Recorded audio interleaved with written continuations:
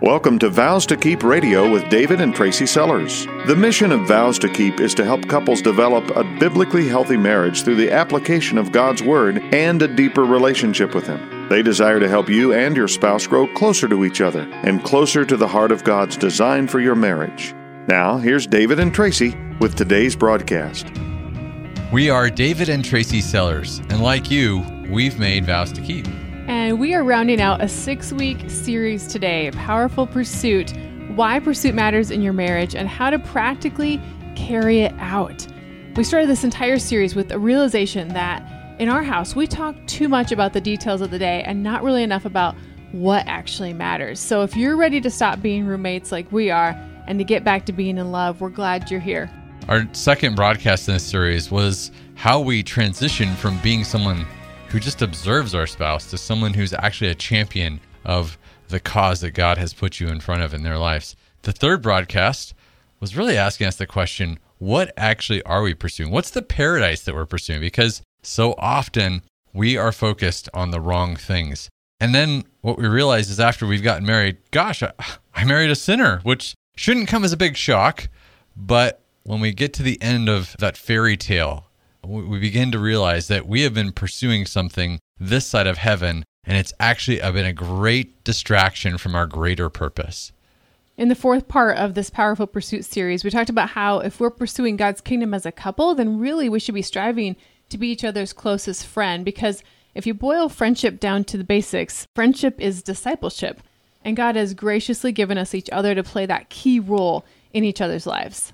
In the fifth part of this series, we touched on a topic which is very near and dear to my heart, and it is the balance of those things that are urgent in our lives with those things that are important in our lives. Your marriage is this contest, really a battle between those things that are urgent and important. And we have to ask ourselves periodically, who or what is winning right now? Because God's Word is there to help us reevaluate our priorities so that our marriage and our mission is one that God can be glorified through.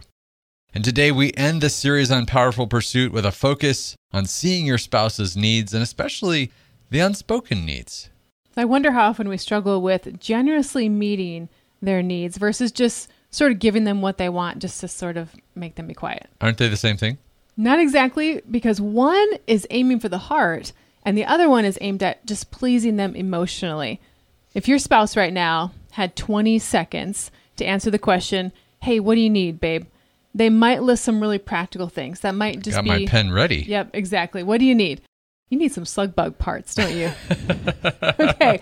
And it'd be nice if some of those things were just sort of ticked off the list and if we could help with that. But the real question is, what do they really need? To have you grab dinner on the way home or maybe help them with a project? Probably not. Their real needs are always at the heart level. His need might be to grow as a spiritual leader. Her need might be to understand God's will for her life or to live in peace because of the cross. Your family's need might be to be respectful to one another because that might be missing in your house right now, like it might be in our house with our kids a little bit. Giving someone what they want means pleasing them temporarily. Meeting their deepest need is something that in 5 or 10 years from now, that's still going to have lasting effects. If we're the one in need, just getting what I want seems like the most urgent thing to us. We all have that in our lives. Let me give you an example. We were downtown Columbus at a baseball game with our kids many, many years ago. And to get to our car, of course, it was parked really far away. Yes. We had to walk a long distance, and so does everybody else. So there's these streams of people crowding the sidewalks, but it wasn't just baseball fans that night. There was a homeless guy who was sitting. I remember this. And he was just watching thousands of people walk past him. And I wonder what he thought of everybody who pretended like he wasn't there. I wonder how many times he had waited for a ball game to happen so he could ask for money, so he could ask for help, for someone in the crowd to notice him and his need. Yeah, I was actually one of those people that wanted to put my tunnel vision on and walk right past this guy. But my oldest daughter, she saw this guy from about 20 feet off, and she stopped our family and said, Dad, I've got $5 here in my pocket that was her own money. She had earned it from working, and she wanted to give it to him. And she was asking, can I do that? David and I exchanged glances. It's getting dark outside. We don't know this guy, but we said, yeah, go ahead and do what you feel like you should do. So later that night, what this led to is we got to have some pretty neat discussions about generosity and meeting someone's needs. Did she touch the guy's heart that day, or did she just meet a temporary need? I don't know. But she could have spent that money on something else. She saw a need, though, and she took action. Now, our daughter and her generous innocence really taught us a big lesson that night, because I think in some ways it's easier to roll down my window at a stoplight and hand some total stranger a $20 bill than to give generously and actually trust God to use me in the process, whether it's touching that person on the side of the street, but especially trusting that He would use me to touch the heart of my spouse. I think sometimes we shy away from that a little bit. We sort of duck for cover when it comes to seeing what our spouse really needs, letting them maybe even unload their day on us, and we are an engaged listener. We'd rather spend some energy over here doing something that meets an immediate need. In this close quarters relationship that marriage is, I think it's easy to choose to ignore what your spouse is really dealing with at the heart level than having to engage and actually deal with it ourselves. So where is your husband at right now? Where is your wife right now? Is she maybe next to you? Is she at her desk at work? Is your husband commuting right now or showering, watching a video on his iPad? Wherever they are, what purpose is there in what they're doing? And how might that relate to a need that they might have from you? It's not something we think about all hours of the day. So as we wrap up this 6-part series on Powerful Pursuit, we're going to talk about pursuit through giving and serving and pursuing your spouse, because you're actually anticipating their needs. You're thinking about them ahead of time. You're being so in tune with what they need that they don't have to beg or coerce or threaten to get it from you. And on the other side of that, they aren't faced with the temptation to look outside of your marriage to fulfill that desire. In fact, we want to make it our goal to foresee our spouse's needs so well that they don't even have to think about it themselves, because you've got them covered with God's help and with God's power.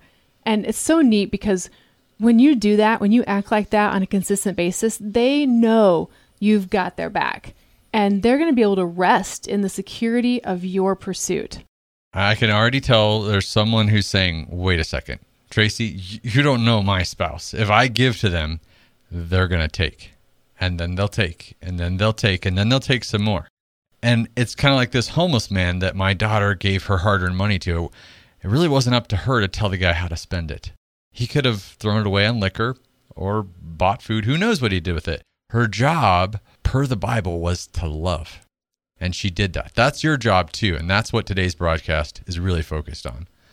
If you have your Bibles and you're able to turn to 1 John chapter 3, we're going to read verse 17.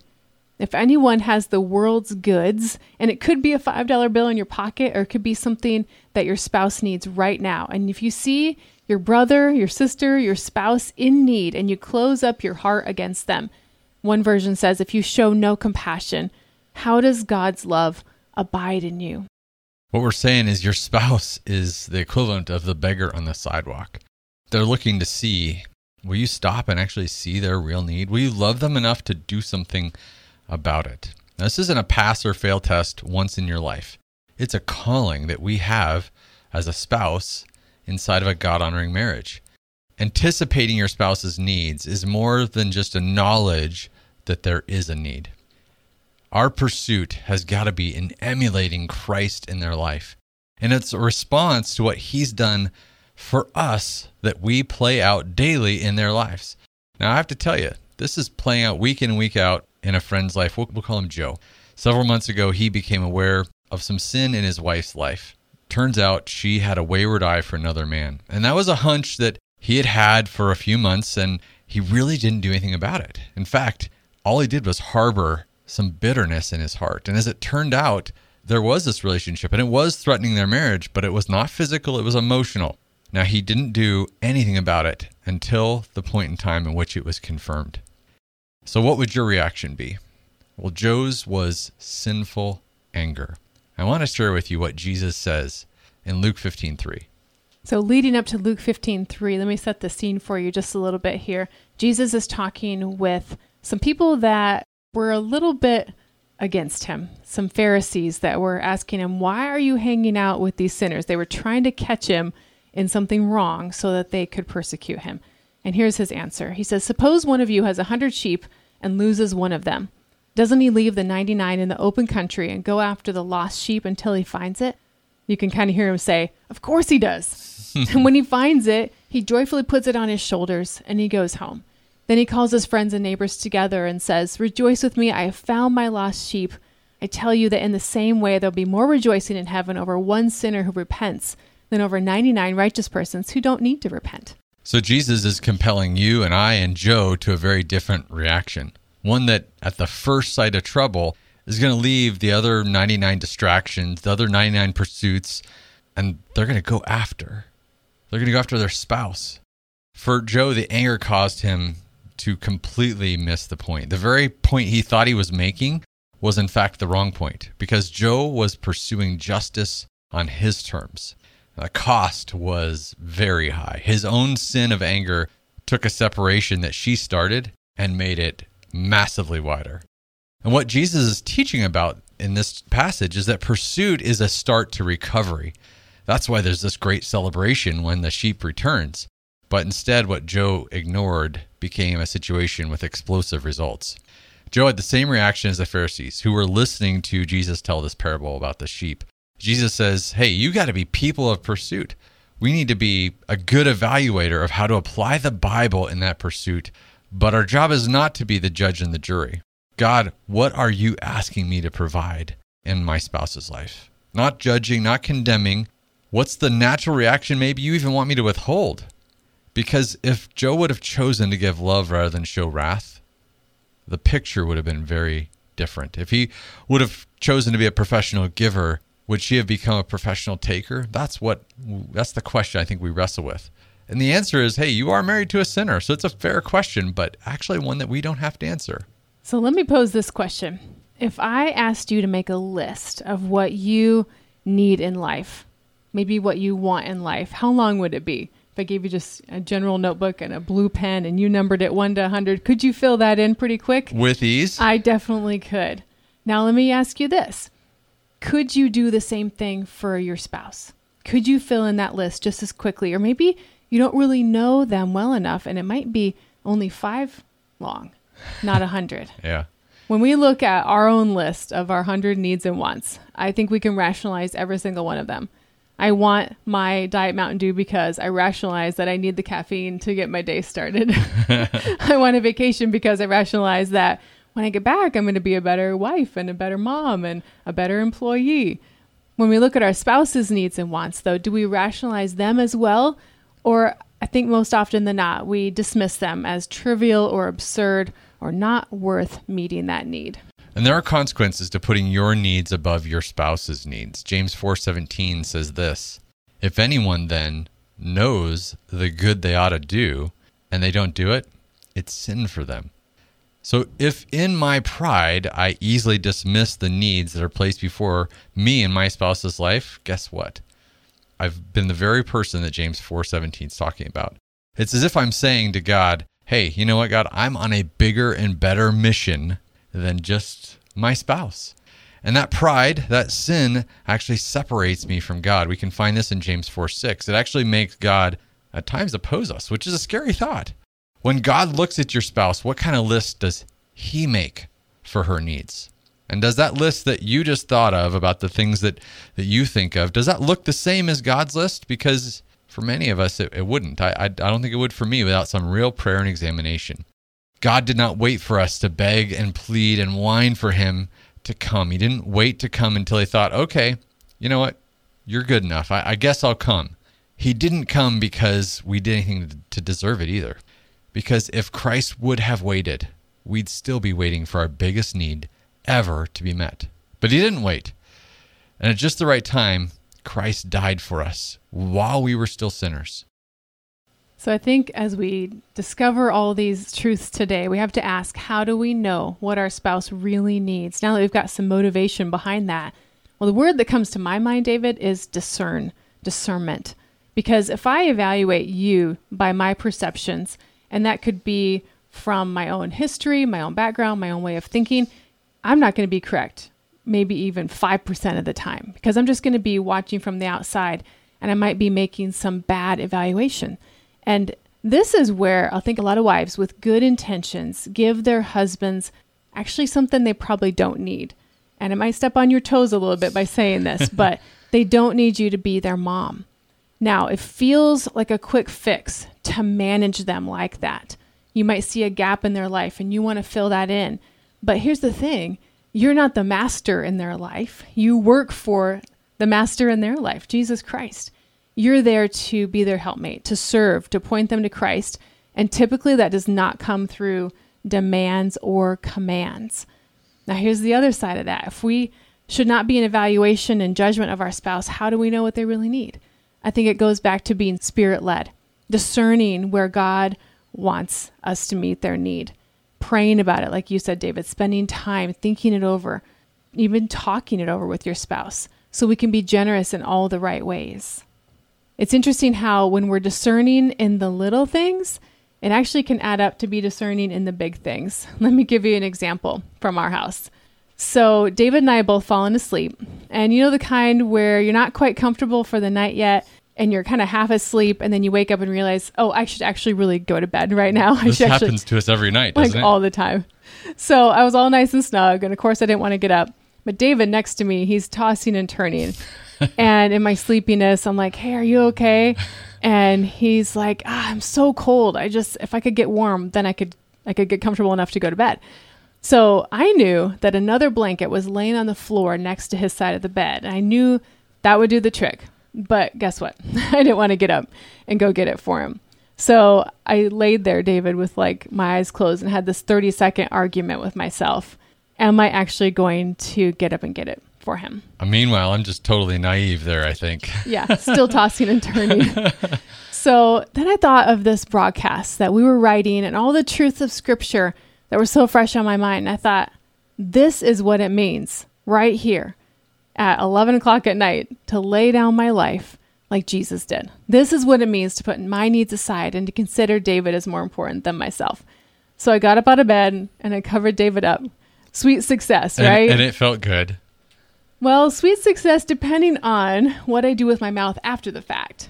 Not letting him know how much I did not want to get out of my cozy bed, or letting him know with maybe some big sign or this begrudging way like, here, if you could just have this blanket, then I could finally just go to bed.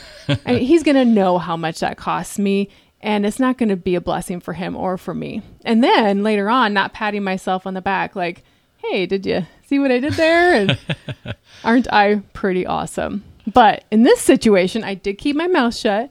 He said thank you, and I genuinely said, you're welcome, and I meant it. It felt good to serve him. Now, it took a while for my heart to kind of catch up with what my actions should do, but it was in those little things that can turn into these big things. Even if I do 100 little things and he never says thank you, there's actually still joy in that. This sleep example might seem like a really trivial thing, but to David, it was a real need at that moment. And some of your spouse's needs are going to be just that. They're going to be temporary for practicality's sake, or maybe even for the sake of physical comfort. But the most important message we have is to focus on the needs which your spouse might not even be able to put into words. What keeps them up at night? What brings tears to their eyes at the mere mention of it? What misguided passion is a distraction for them?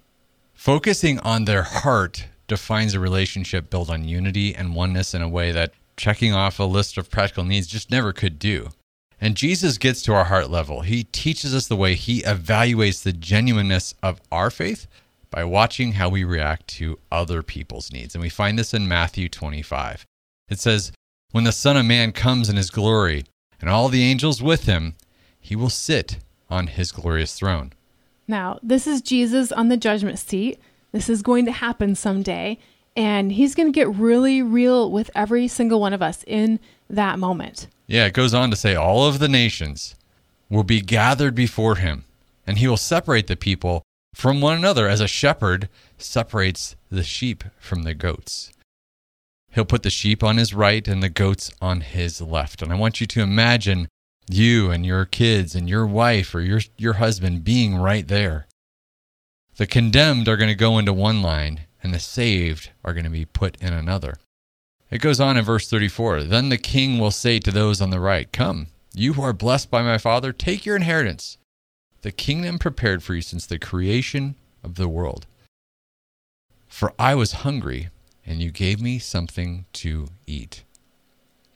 I was thirsty, and you gave me something to drink. I was a stranger, and you invited me in. I needed clothes, and you clothed me.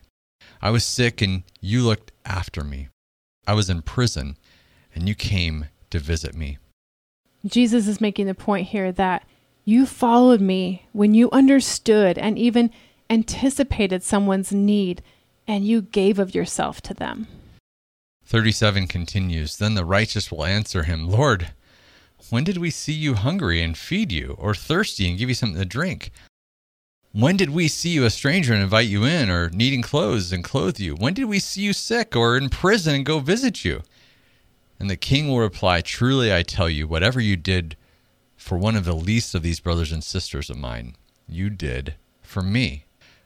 But then he's going to say to those people on his left, Depart from me, you who are cursed, into the eternal fire, prepared for the devil and his angels. For I was hungry, and you gave me nothing to eat. I was thirsty, and you gave me nothing to drink. I was a stranger, you didn't invite me in. I needed clothes, you didn't clothe me. I was sick and in prison, and you didn't look after me. And they will say to him, Lord, when did we see you hungry or thirsty? When did we see you a stranger, needing clothes, or in prison sick? What are you talking about? And he's going to reply, Truly I tell you, whatever you did not do for one of the least of these, you did not do for me.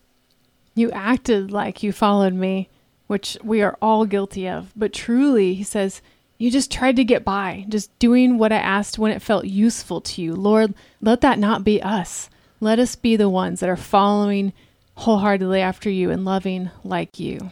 Jesus makes it super clear here that pursuit through giving, through serving, pursuing them because you understand, you're anticipating their real needs. This is going to be the measure that he's going to separate his followers from his fans. So which one are you? And I think we can bring this down to the level of our marriage as well. Are you a fan of your spouse? Do you clap from the sidelines? Or are you a follower? Someone who is in hot pursuit, meeting their deepest needs. Keeping in step with the Spirit so that you can be enabled to be in tune with what your spouse's real needs are. So much so that they aren't begging to get what they need from you. Following your Savior's example, you'll make it your goal to foresee your spouse's needs so well that they don't even have to think about it themselves because you've got them covered. And when they know you've got their back, they're going to rest in the security of your pursuit. Maybe today you don't really know what your spouse needs. That's okay, but don't stay there. Find out. Make it your mission to love them to the point that they can't help but see Jesus loving them through you. Let that be your mission in your marriage. Jesus being passionate about their heart, their real needs, their felt needs, and just transferring that from his heart to you, to them.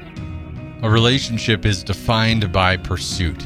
We can't be Christians or husbands on the sidelines, someone who just watches in judgment. We have a role to play, not only in the story of God's kingdom, but in the story that God is writing of your marriage. We hope that as we end this series, that we've given you some new perspective and some new fuel to be on mission in your marriage.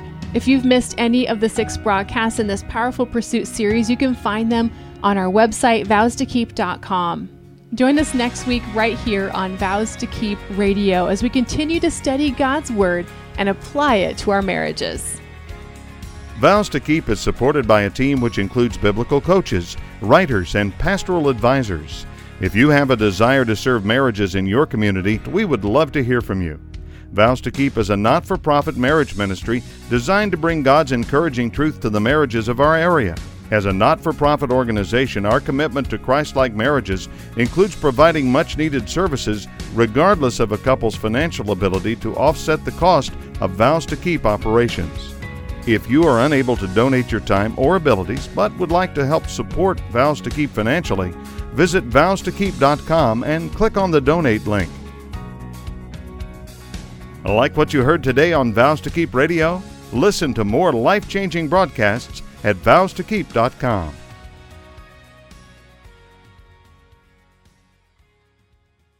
This program is sponsored by Vows to Keep of Zanesfield, Ohio.